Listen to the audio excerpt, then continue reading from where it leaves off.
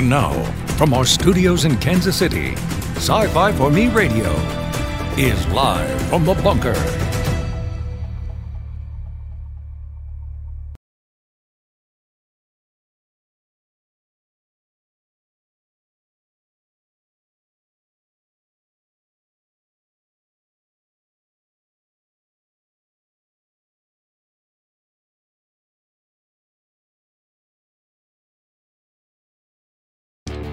You know, it helps to let's do this. There we go.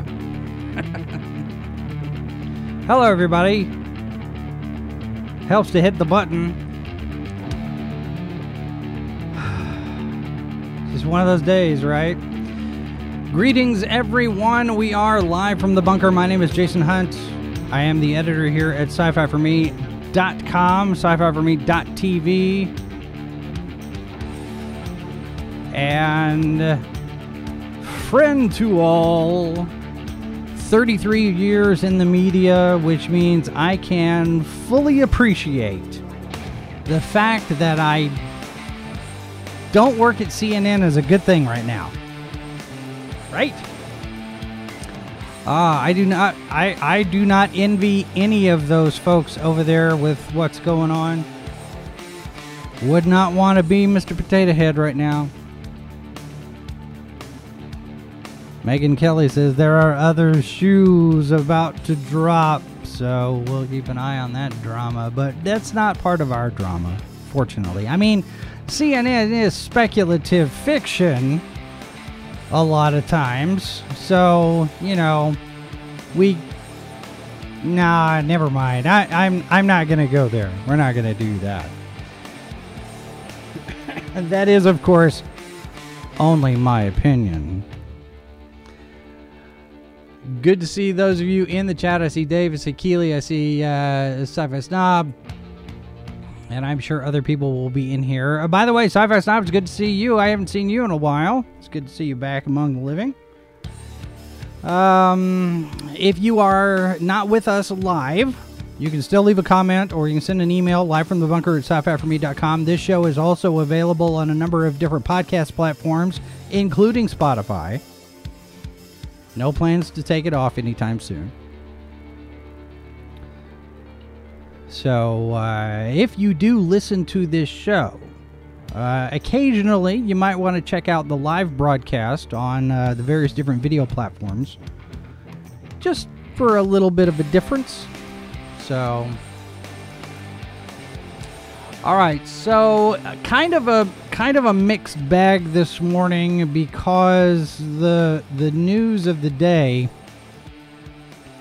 is not all 100% positive. First of all, I do want to shout out John Williams. Today is the maestro's 90th birthday. And of course, fans are celebrating all across the web and offering their well wishes and congratulations and all of that. Of course, he's going to be working on scores for Indiana Jones 5 and a couple of other projects. So there is the good, and now we shift over to the bad. I don't know if some of you have heard or not this morning. But we got word that visual effects genius Douglas Trumbull passed away over the weekend. His daughter Amy took to Facebook to confirm the news, make the announcement today.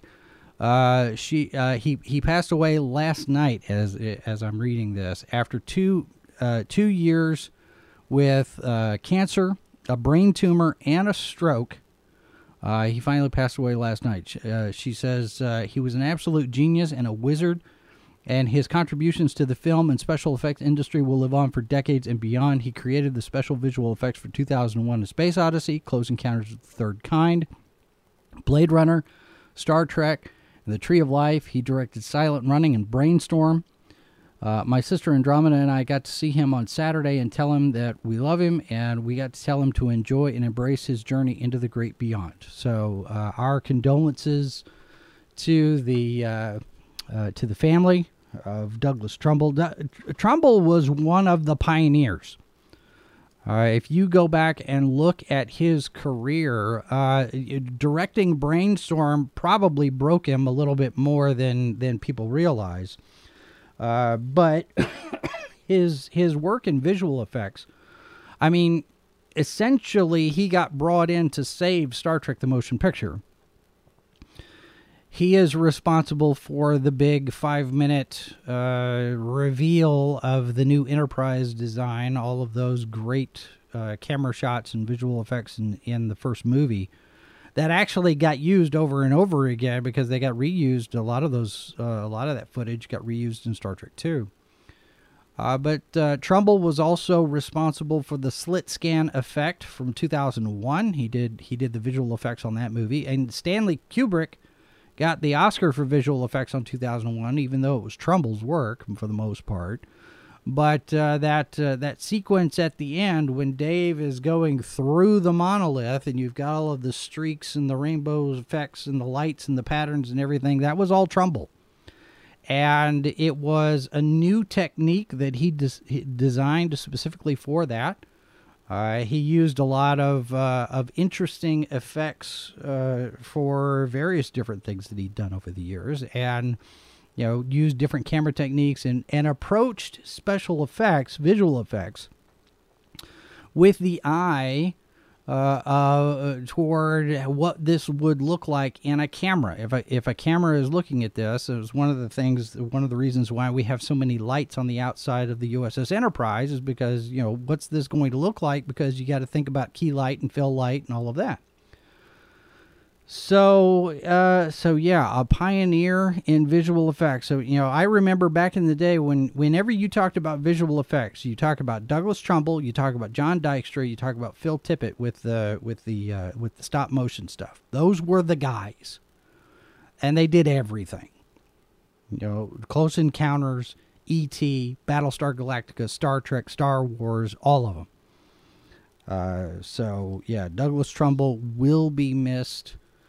He had a phenomenal legacy. Blade Runner.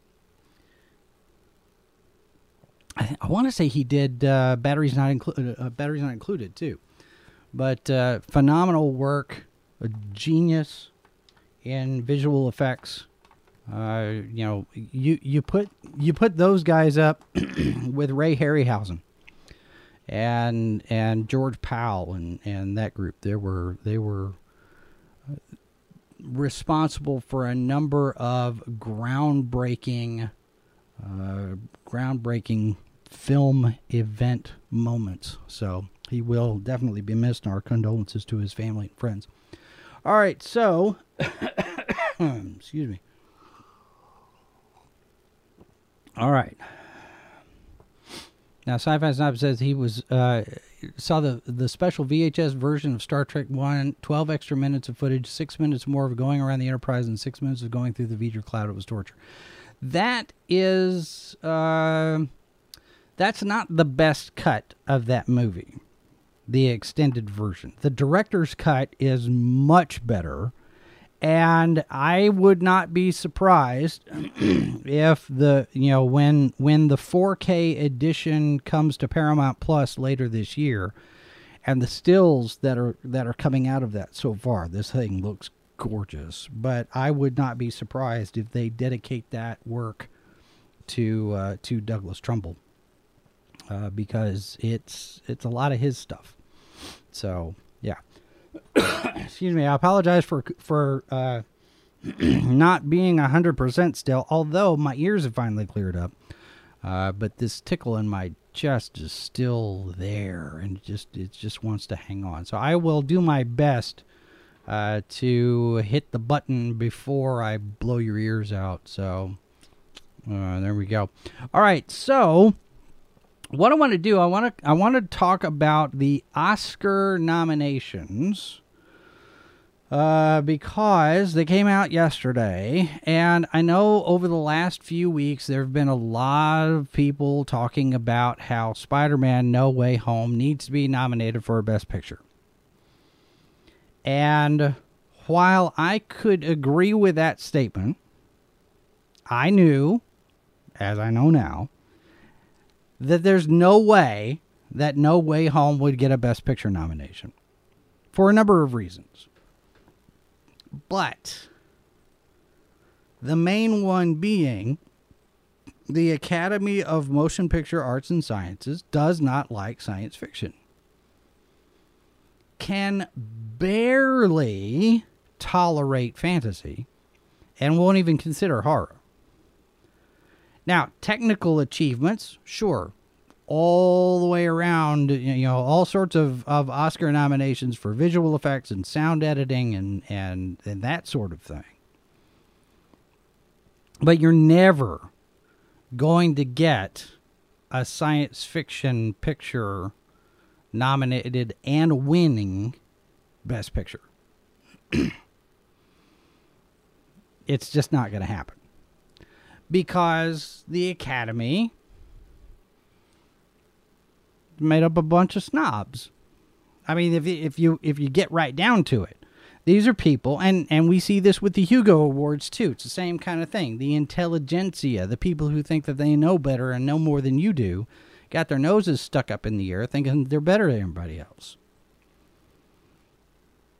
And while Spider-Man No Way Home is doing phenomenal box office numbers, it's $1.7 billion, I think, right now worldwide, it's not going to be an Academy Award-winning picture because it's popular. Because it's a superhero film. It's not art.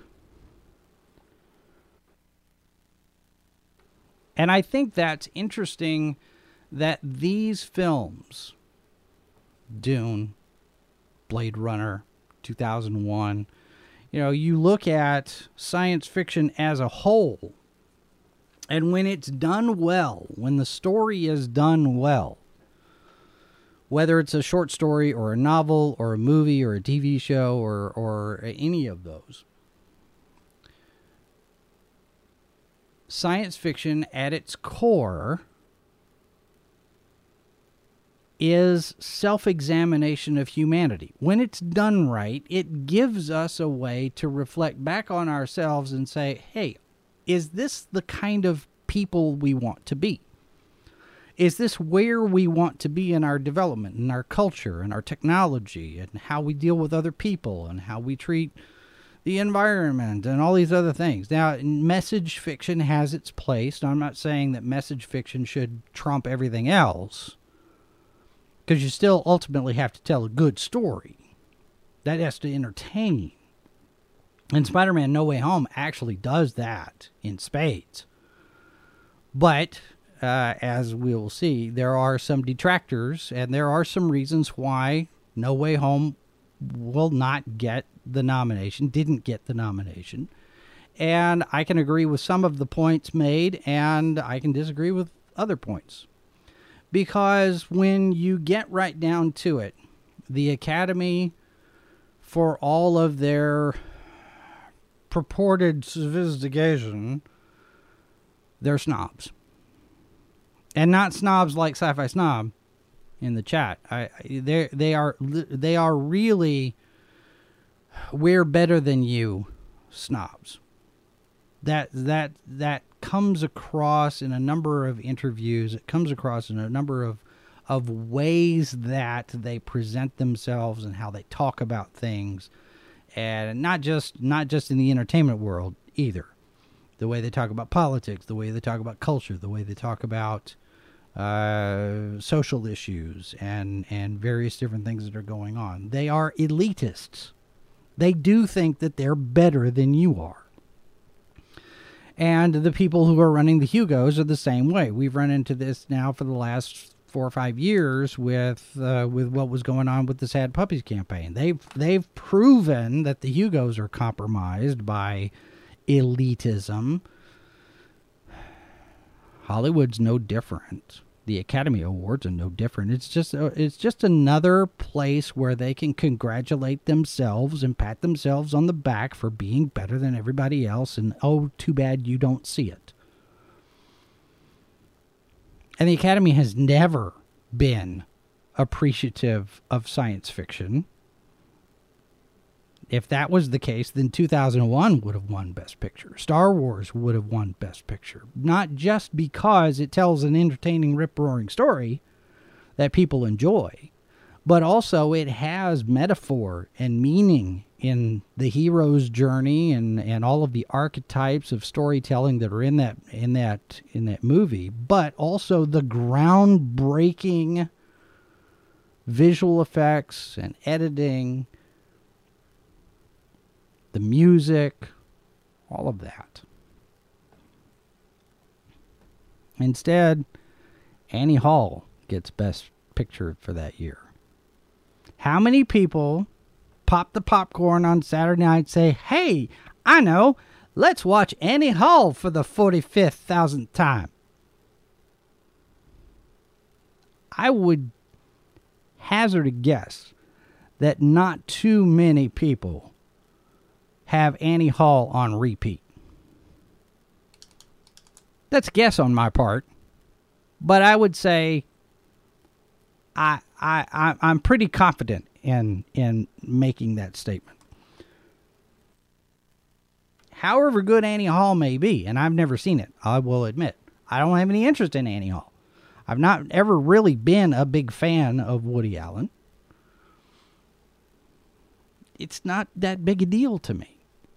There are a number of films that I haven't watched because, one, they're not science fiction. Two, they don't look interesting. I read Moby Dick because I had to, not because I was interested in this groundbreaking sea change novel. Pardon the pun. So let's look a little bit here at the nominees. I'm not going to go through all of them because there are a lot of them that have absolutely nothing to do with us here. But it is interesting to see some of these because the Academy expanded their Best Picture category to 10 films. And part of that thinking was, we expanded to 10. Maybe Spider-Man gets in that 10. And it still did not get the nomination. The Power of the Dog from Netflix, West Side Story, which nobody watched. See, it's not about being popular. More on that in a minute. Let's see. Who else? Coda. Let's see. Where's the list? I thought... Oh, here we go. Okay, so Best Picture nominees. Belfast. Coda. Don't Look Up. Which... Would you consider Don't Look Up to be genre fiction? I mean, end of the world, there's an asteroid going to plow into the planet, and maybe-ish. I don't know, but it's not nominated because it's peripherally science fiction. I would say it's probably nominated because it skewers certain mindsets and philosophies. Drive My Car, Dune, nominated for Best Picture. It will not win. King Richard, Licorice Pizza, Nightmare Alley, The Power of the Dog, West Side Story. So those are the nominees for Best Picture.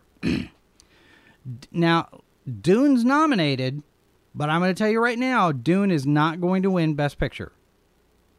I could almost guarantee you that Dune will not win Best Picture. I don't know what will. I haven't seen any of these movies. I've seen Dune. I haven't seen any of the rest of these films. I haven't even heard of half of them. I don't know anything about Coda. I've never heard of Drive My Car. I don't know anything about those. But I will tell you, given the early buzz about Jane Campion, I would say that The Power of the Dog is probably the leading contender for Best Picture. West Side Story probably be right up there too.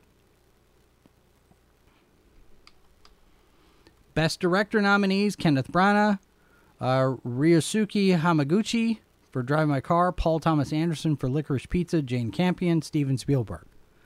Denis Villeneuve gets snubbed for Best Director. One of the most visionary directors that I think we have in modern films. Denis Villeneuve. I mean, you look at what he did with Blade Runner 2049 and then what he did with Dune, and I can only imagine what he's going to be able to do with Rendezvous with Rama. The man's a brilliant visionary. I mean, literally the vision that he has for the films that he makes is extraordinary. But they said back in the day, prestige pictures were the usual contenders for the Oscars. Well, I would say that's probably still the case, not necessarily prestige films, but the artistic films, the literary films, the films that have meaning and substance. That's the films. Those are the films that the Academy looks at. Now, West Side Story. Okay, it was a completely unnecessary remake. So, okay, whatever. The Power of the Dog, I think, is a Western. I don't know. Will Smith gets nominated for King Richard, playing the tennis. What is it? Serena and Venus Williams' dad. Denzel Washington for Macbeth. Now, Denzel Washington is a phenomenal actor, no question. And anytime he's nominated for Best Actor, of course, he's nominated for Best Actor. He's Denzel Washington. Let's see who else is on here. Kristen Stewart getting a nom for Spencer. Again, I haven't seen any of this, so I don't know anything about any of these performances. I don't know anything about the stories or the movies or anything like that. But there is a track record that the Academy has for snubbing genre pictures. Now, Dune gets Best Adapted Screenplay nomination, Best Cinematography, and deservedly so. Let's see here. Animated films. We've got Encanto, Flea, Luca, The Mitchells versus the Machines, Raya, and The Last Dragon. Haven't seen any of them. I haven't really been interested in any of them. I haven't seen, the stuff that I've seen marketing for just hasn't grabbed my attention. I'm like, okay, I don't care about any of this stuff. Best Costume Design, Cruella, Cyrano, Dune again, Nightmare Alley, West Side Story, Dune for Best Original Score, Dune for Best Sound, No Time to Die for Best Sound. Let's see here. Skip the documentaries. We don't care about documentaries. Best Film Editing, Dune. Dune's getting a lot of nominations, but they're all technical. Let's see. Best Makeup and Hair. Coming to America, number 2. Cruella, Dune, The Eyes of Tammy Faye, House of Gucci. Best Makeup and Hairstyling. Dune will probably not win that one. Best Production Design, Dune, Nightmare Alley. Let's see. Best Visual Effects, Dune, Free Guy, No Time to Die, Shang-Chi and the Legend of the Ten Rings. There's a nomination for a Marvel. And Spider-Man No Way Home, a nomination for a Marvel film. And it appears that's the only nomination that Spider-Man gets for Best Visual Effects. And the fact that you've got 2 Marvel films nominated for Best Visual Effects means that neither one of them is going to win it. Dune will probably walk away with that one. That's my guess. But Spider-Man No Way Home gets 1 nomination. It's just... bleh. Wolverine626 says, I've seen King Richard and Dune. Dune was better. King Richard was your typical biopic. I mean, what do you think? I mean, you're limited a little bit when you end up doing a biopic. You're doing a biographical movie telling the story about somebody's life. There's only so much you can do to tell that story. You've got to make it you've got to make it interesting. You have to make it compelling in terms of storytelling and give people a reason they want to watch. But if you're telling a true life story, quote unquote, so-called, there's not a whole lot of leeway. So either the story's good and interesting and it's, this overcoming obstacles type of thing, or it's, a story that nobody cares about. So now look, Will Smith is a really talented actor. He got a nomination for this thing. He's probably delivered a powerful performance. He's done that before. You look at what was that one that he did where he was living out of his what was the happiness one? That was another one where he was playing a real life person. So, he's got the talent. So, who knows? Wolverine says the score for Dune is the worst part of that movie. Dave agrees with that. The score for Dune is not memorable. And I think that you have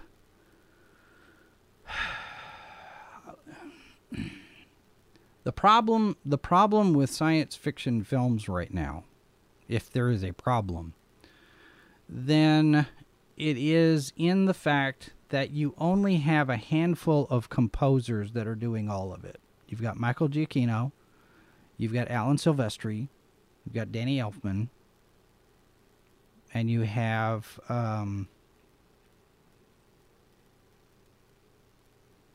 Howard Shore has done some, but you don't have a broad spectrum of people doing musical scores, orchestral scores for science fiction films. And so they all start to sound alike, or they don't have any real defining sound at all. It's one of the problems that Jerry Goldsmith ran into with Star Trek the Motion Picture. He's famously told the story, I don't know how many times, where he's going through and he's doing the music for the movie. And he's got Robert Wise in there, and they're looking at stuff, and Wise looks at him and says, "There's no theme." And Goldsmith is like, "I could have had a V8." He hits himself in the head. Of course, there's no theme. That's what's wrong. And so he had to go back through and do everything over again and find a theme, and that's where we get the theme for the Enterprise that becomes the Star Trek the Motion Picture theme. Came out of that space dock sequence. If you go and listen to the extended score, the original track for that scene is on that CD compilation, and it's good. And you can still see the Enterprise reveal and all of that in that piece of music, but it's not quite as effective as the one that he actually did come up with for the film. And you don't get that a whole lot. I don't recall anything in the Dune soundtrack, the Dune score, that just leapt out at me and said, "This is a phenomenal piece of music." Not like John Williams. John Williams, his music for those films is iconic. Star Wars and Superman and Jaws and Close Encounters and Raiders of the Lost Ark. And you listen to Alan Silvestri's scores for Back to the Future, that trilogy. These are pieces that are identifiable like that. You automatically know, oh, well, that's Back to the Future. That's Alan Silvestri. And there are some people whose music I could listen to a few bars and I could probably 90% certain tell you who composed that piece. Between John Williams and Jerry Goldsmith and James Horner and Alan Silvestri and Howard Shore, you probably do pretty well to identify whose score belongs to whom. You don't get that very often nowadays. Silvestri's got some pretty good stuff with the Avengers music, but there's not a lot of it. The Marvel music doesn't come ready to hand right there in my head about, particular themes or signature motifs or anything like that. John Williams was famous for that kind of thing. Yoda had a theme. Luke had a theme. The Force had a theme. Obi-Wan had a theme. Darth Vader has a theme. The Emperor has a theme. Princess Leia has a theme. Han Solo has a theme. Lando Calrissian has a theme. Everybody's got their signature piece of music, and you weave all of those back and forth in and out of each other to tell your story with music, so that if you take the dialogue completely away, you could still understand what's going on just by listening to the music as you watch. And I don't think we get that very much nowadays.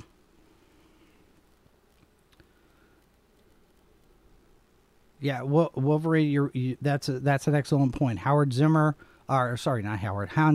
tends to lack theme music. Man of Steel had no Superman theme. That's right, it didn't.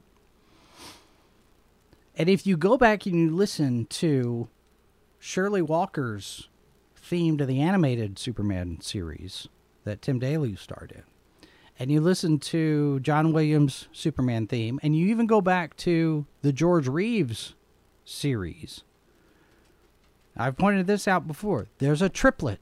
There's a 3-note signature in every single one of those scores. I mean, we all know the Superman theme from John Williams. Da da da da da da. There's 3. Da da da. The George Reeves theme does the same thing, only it does it in a different pattern, but it's still a 3-note signature. And Shirley Walker's theme does the same thing. Hans Zimmer's music for Man of Steel does nothing. I can't recall it. I can't hum it. There's no memorable signature piece really out of any of the current DC movies. I mean, the Wonder Woman theme from the first film is pretty good. But the rest of it is just kind of there. I did finally see Shang-Chi and the Legend of the Ten Rings. This is not a bad movie. It's pretty good. I mean, okay. I saw Black Widow finally. Nothing to write home about. 10 years too late.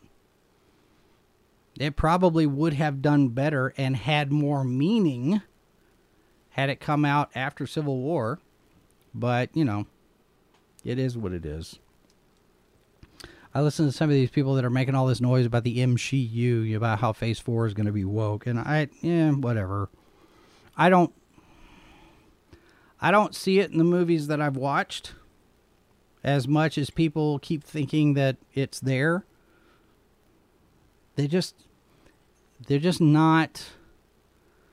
not telling, excuse me. They're not telling compelling stories. Not in the way that you might think. Some of this stuff is predictable. And yeah, I know people talk about the Marvel formula. Marvel movies follow a formula, and probably they do. But Spider-Man No Way Home kind of broke the mold on that a little bit. I mean, it's got some stuff in there that kind of what's going to happen next. But it's got some nice little surprises in it too. But it's not a Best Picture. It's not.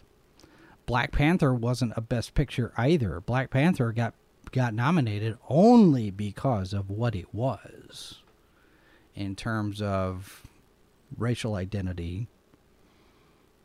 I mean, it's a formula Marvel picture just like any of the rest of them. It just happens that the entire cast, almost the entire cast, was not white. And so it was this phenomenal thing by the nature of what it looked like, not what kind of story it told.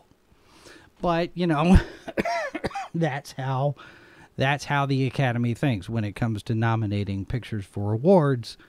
It's not about the type of story that gets told. It's not always about, on the technical side of things, the effects and the makeup and the costume and all of that. Sure, those are craft awards, and you recognize superior craft. But when it comes to the big awards, Best Picture, Best Director, Best Actor, Best Actress, all of that stuff, those are just as much political awards as they are recognizing good work. So there's that. So anyway, Wolverine says, Phase 4 has been very lackluster for me. Shang-Chi was a martial arts movie without any real good fight scenes. Yeah, the fight scenes were okay. I mean, the stuff on the bus was pretty fun to watch. The problem with the fight scenes that you get in the Marvel pictures, especially when you get into the crowds, is that they get messy, they get muddy, and they get hard to follow because there's just too much going on visually. It's overstimulating, and it's not necessarily, I have ADD and I get overstimulated. It's just visually there's a lot going on at the same time, and they have a tendency to kind of get mixed all into each other. And all you see is this moving blob of movement, and there's no detail. You lose a lot of definition because you're relying too much on CG. Sci-Fi Snob says, if any Marvel movie deserved Best Pick, it would be Infinity War. I agree there. That was a very well told story. It had consequences. It had gravity to it. It had an effect on the characters that were left at the end. Absolutely, that one. If any of them deserve Best Picture, that one does. So, all right. With that, I'm going to take a real quick break. We will be back with more discussion. We're going to get into some specifics, some discussion as to why Spider-Man didn't get a nomination when we get back. Don't go away. Sci-Fi for Me, delivering the multiverse since 2009. The concept of flying cars is just a terrible, terrible idea. Yeah. It is a disastrous idea. People can't drive on a level, flat surface, let alone, it's, trust me, this is one of those things where you want Khan to be thinking two-dimensionally. The H2O Podcast, Monday night at 8, only on Sci-Fi for Me TV.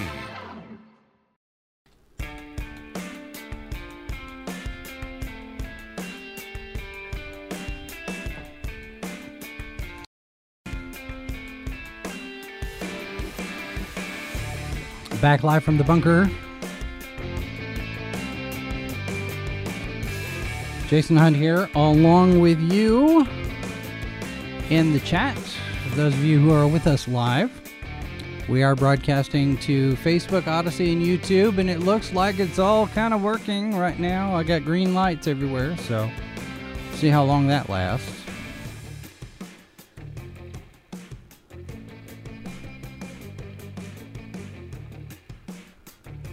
Talking about the Academy Award nominations that came out yesterday, and the snub, several snubs actually, some surprises, but several snubs. Denis Villeneuve should have been nominated for Best Director for Dune, no question. But this article here I thought was interesting. It's an examination of Spider-Man: No Way Home. This is out of Variety. Adam Very, the writer on this. Spider-Man: No Way Home earns just one Oscar nomination, and not for Best Picture. That shouldn't be surprising. And it goes on here in the article. It should not be shocking in the least that Spider-Man: No Way Home failed to earn an Academy Award nomination for Best Picture.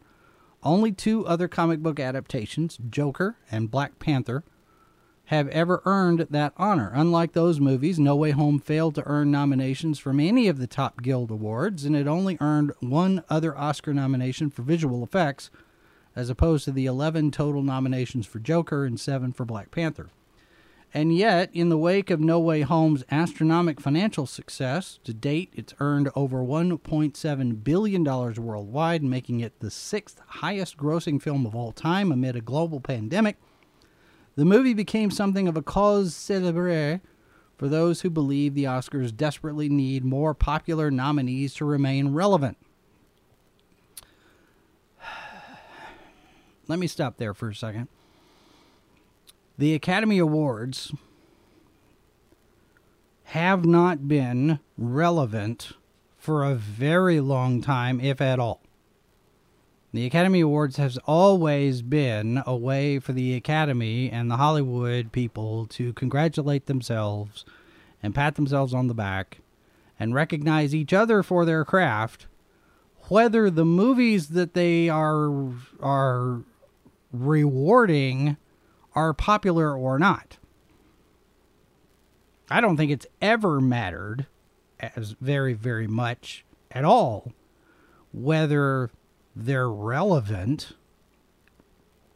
I mean, box office success has never guaranteed Best Picture, and really, it's a rare occasion when a movie that's at the top of the box office also wins an Academy Award. Lord of the Rings, The Return of the King comes to mind. But it doesn't happen that often. And why would it change now? Because the Academy is so focused right now on race and representation.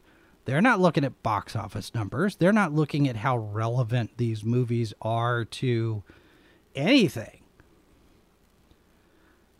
And as we saw with that article about the Hollywood, Hollywood's new rules, everybody is so fixated right now on race and identity politics to the point where story suffers.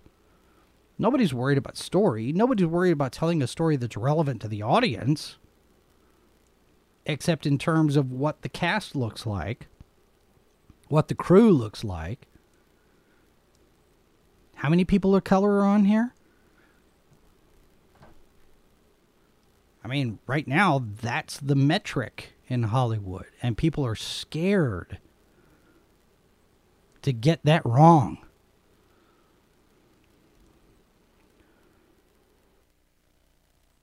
Continuing from the article. Indeed, this year, the Academy of Motion Picture Arts and Sciences permanently expanded the Best Picture category to 10 nominees, in part to increase the chances that blockbusters like No Way Home would make the cut.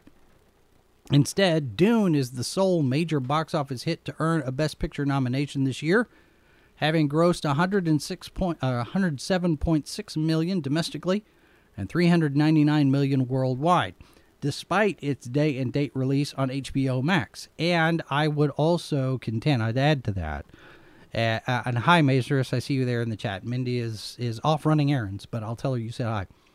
But I would also contend that one of the reasons why Denis Villeneuve did not get nominated for Best Picture is because he's spoken out against the day and date strategy. He and Christopher Nolan both said that it's a bad idea and we shouldn't do it, and I don't want you to do it to my movie. So I'm not surprised Villeneuve got snubbed for Best Director. That's just me, though. All right, continuing here. Meanwhile, the Best Picture nominees released by streamers, Apple's Coda and Netflix's Don't Look Up and The Power of the Dog, have no recorded box office grosses whatsoever. If anything, the expanded Best Picture nomination slots ended up going to the kind of art house movies, Nightmare Alley, Drive My Car, that have been Oscar darlings for most of the century. See, you see the nose just kind of gets stuck right up in the air right there. Granted, the Oscars haven't been allergic to box office success either, nominating recent high-grossing movies like Bohemian Rhapsody, Get Out, Hidden Figures, The Martian, and Mad Max Fury Road for Best Picture. Not to mention that Black Panther and Joker were both billion-dollar grossing blockbusters. All of those movies, however, had a distinctive aesthetic approach, more in line with the Academy's sensibility of applauding standout artistic achievement. Both Black Panther and Joker, for example, earned nominations for costumes, production designs, and score. Again, those are craft awards. Black Panther won Oscars in all three of those categories, and Joker won Joaquin Phoenix his first Oscar for Best Actor. And I said at the time when Joker came out, this is Taxi Driver, set in Gotham City. Joker was not a supervillain movie. It was not a superhero movie. It wasn't a cape film. It was about a guy going through a mental breakdown that could easily have been any kind of story that you'd get from somebody like Martin Scorsese or Francis Ford Coppola, maybe, or Brian De Palma. It wasn't a superhero movie. It wasn't a comic book movie. So yeah, it's artistic. Okay. And it made a good amount of money, and it was successful and great. But it wasn't a genre picture the way that we normally think of them. So that's its out. That's the escape hatch there. And like I said before, Black Panther got nominated for all sorts of awards because most of the cast was black. It wasn't a great story. It was a serviceable story. And actually, it really kind of surprised me that anybody thought that it was a really great story, because Wakanda was almost Trumpian in its attitude, its isolationism. We've got this wall of invisibility around the nation, and we're not going to interact with people. We're not going to trust anyone. We're isolationists, and Wakanda is better than anybody else on the planet, but we're not going to share. I mean, you could make all sorts of arguments that, however you feel about Trump, some of the kinds of rhetoric that he was engaged in, you could argue that the Wakandans felt. But it didn't matter because most of the cast was black. And that's why I got nominated for Best Picture. I have no doubt about that. Because that comes right in the middle of all of this discussion about representation and hashtag Oscars so white. Of course it was going to get nominated for Best Picture. But it's not about what kind of picture it is. It's about what kind of picture it's perceived to be.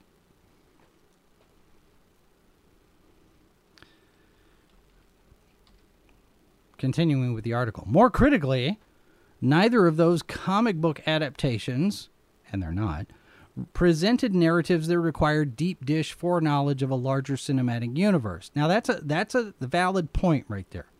Yes, Black Panther referenced events from Captain America Civil War and Avengers Age of Ultron, but sparingly so, in a way that was readily accessible to audiences who'd never even heard of those other movies. And really, who's never heard of the Avengers movies? Huh? The Joker was a standalone, full stop, drawing from the larger Batman comic book lore, but in a story that could have just as easily been set in 1970s Manhattan instead of Gotham City. And that was my point earlier. It's Taxi Driver. It's The French Connection. It's those crime, Serpico. That kind of picture. It's not a cape movie. Continuing, No Way Home is perhaps the least standalone comic book movie ever made. It doesn't just reference several movies within the Marvel Cinematic Universe, but the 5 previous Spider-Man movies starring Tobey Maguire and Andrew Garfield, dating back nearly 20 years. It does so masterfully, drawing on its audience's marrow-deep affection for those characters in widely entertaining fashion. But those characters are either in largely familiar costumes and sets from previous movies, or nondescript ones that are then heavily damaged in battle, and though several actors give affecting performances, especially Garfield and Marissa Tomei, none of the actors in No Way Home mounted a serious campaign for a nomination. So, they might have given good performances, but they didn't lobby, they didn't campaign for an Oscar nomination. And that right there tells me a little bit more about the Oscars than perhaps the Oscars want you to know. Because it's not necessarily only about the quality of the craft or what political message it sends to nominate X and so and thus and so and so and so. It's also about how well you campaign for your particular category to get a nomination for yourself. We see these, we've got a whole mess of emails for your consideration. We get, publicity people and the marketing people who sit there and mount campaigns to get the Academy to consider nominating particular work. We see it every year. They take out full-page ads. So it's political as much as it is anything else. And whether or not Spider-Man No Way Home did a campaign, there's no way it's going to get any kind of a nomination like Best Picture. It's just not. Because that's not how the Academy works. Baser says, as a kid, I remember no movies I liked ever won, and you could ask the question, why didn't they win? It was just never answered. The snobby machinery of Hollywood churning on as it has. Yes, it's exactly what it is. And I could also make the argument, and I can make the point, that the snobbery of Hollywood as it relates to the Academy Awards also can relate to how they feel about you in other ways. Because the Hollywood snobbery doesn't limit itself, is not limited to just the awards. SAG-AFTRA Award, Directors Guild Award, Producers Guild Awards, Academy Awards, Emmy Awards, the Tonys. Of course, that's theater, that's theater, not filmed media. Same kind of thing. Any of these prestige awards, Hugo nomination, the Hugos, the Saturns,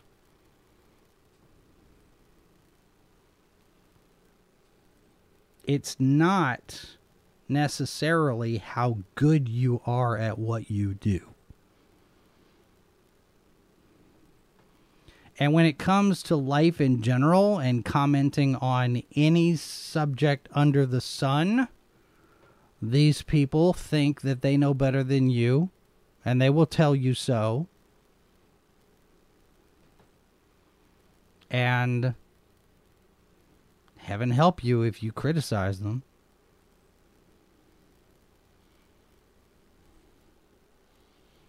Mazer says, even the Rock and Roll Hall of Fame has its own internally corrupted bias, arguably. Yeah, I mean every system's got its flaws.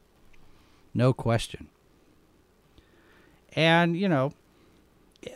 it is what it is. And those of us who have been fans of science fiction and fantasy, we know just from the get-go that there's not any way, rarely any way, that the movies we enjoy are going to get nominated for the big awards.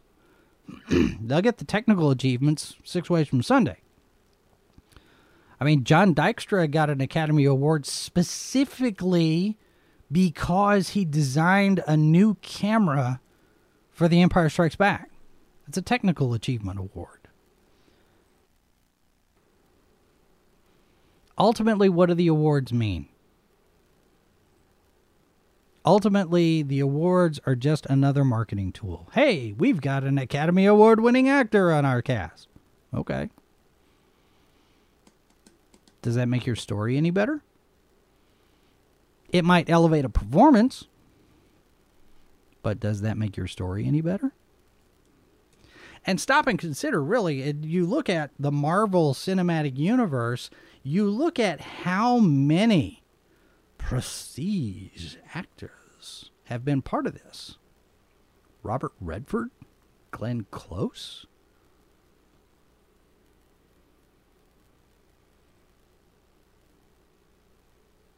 What about, Ben Kingsley? These are not shabby actors. What about, what about Anthony Hopkins? Sir Anthony Hopkins. Sir Patrick Stewart. Ian McKellen. They're not slouches. But Robert Redford, of all people, that was probably the biggest surprise for me. When we get Robert Redford in a Marvel movie. Michael Douglas. Michelle Pfeiffer.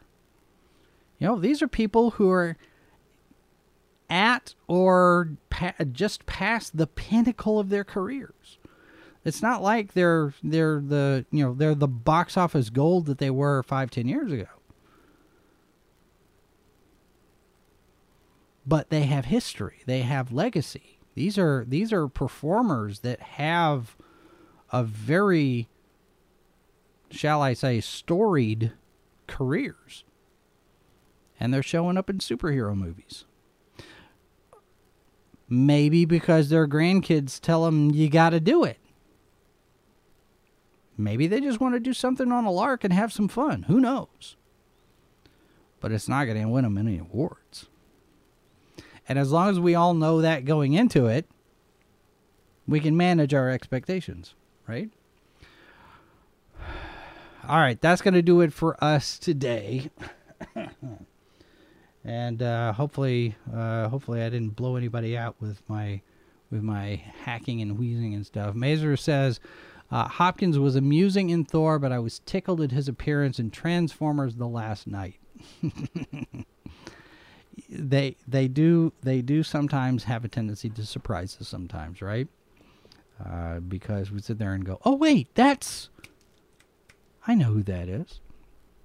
It's always fun to see them out of context doing something you don't expect them to do. So, okay, so there is that. I think coming up on Thursday, we're going to try to do another Superman and Lois discussion. I don't think there's a Superman and Lois this week anyway because of the Olympics. So never mind. Scratch that. I didn't say that. Forget it. We'll do something tomorrow and Thursday. We'll probably take a look at the Village Roadshow lawsuit against Warner Brothers, maybe tomorrow or Thursday, depending on if I can get some people in here to discuss it. If you've got suggestions for guests for us to invite, or if you got topics you'd like us to discuss, you can send us an email live from the bunker at sci-fi4me.com. Don't forget to leave a comment, and on your way out, you can hit the thumbs up. You can find us on all sorts of social media channels. We've got multiple video channels where you can subscribe and follow us. And, of course, we've got a newsletter you can sign up for as well. There's a widget over at sci-fi4me.com. You can go and just fill out the form and get signed up there. And, of course, we've got the tip jar and the subscribe star if you want to give us some financial support, but certainly under no obligation for that. And we just appreciate that you're here. We're closing in, again, on 2,000 subscribers. We lost a few, we gained a few, so we're creeping up towards 2,000 subscribers. At some point past 2,000, once we're solidly past 2,000, we'll do a special celebratory stream, and we do have plans for some more watch parties over on our Twitch channel, so join us over there for that. In the meantime, check out all of the rest of the videos that we've got here. Feel free to share with your friends, and we will do this all again tomorrow. Remember, they want you to think that there are 5 lights, but there are 4 lights. This has been a presentation of Sci-Fi for Me Radio. Copyright 2022 by Flaming Dog Media, LLC. All rights reserved. No portion of this program may be retransmitted without the express written consent of Flaming Dog Media.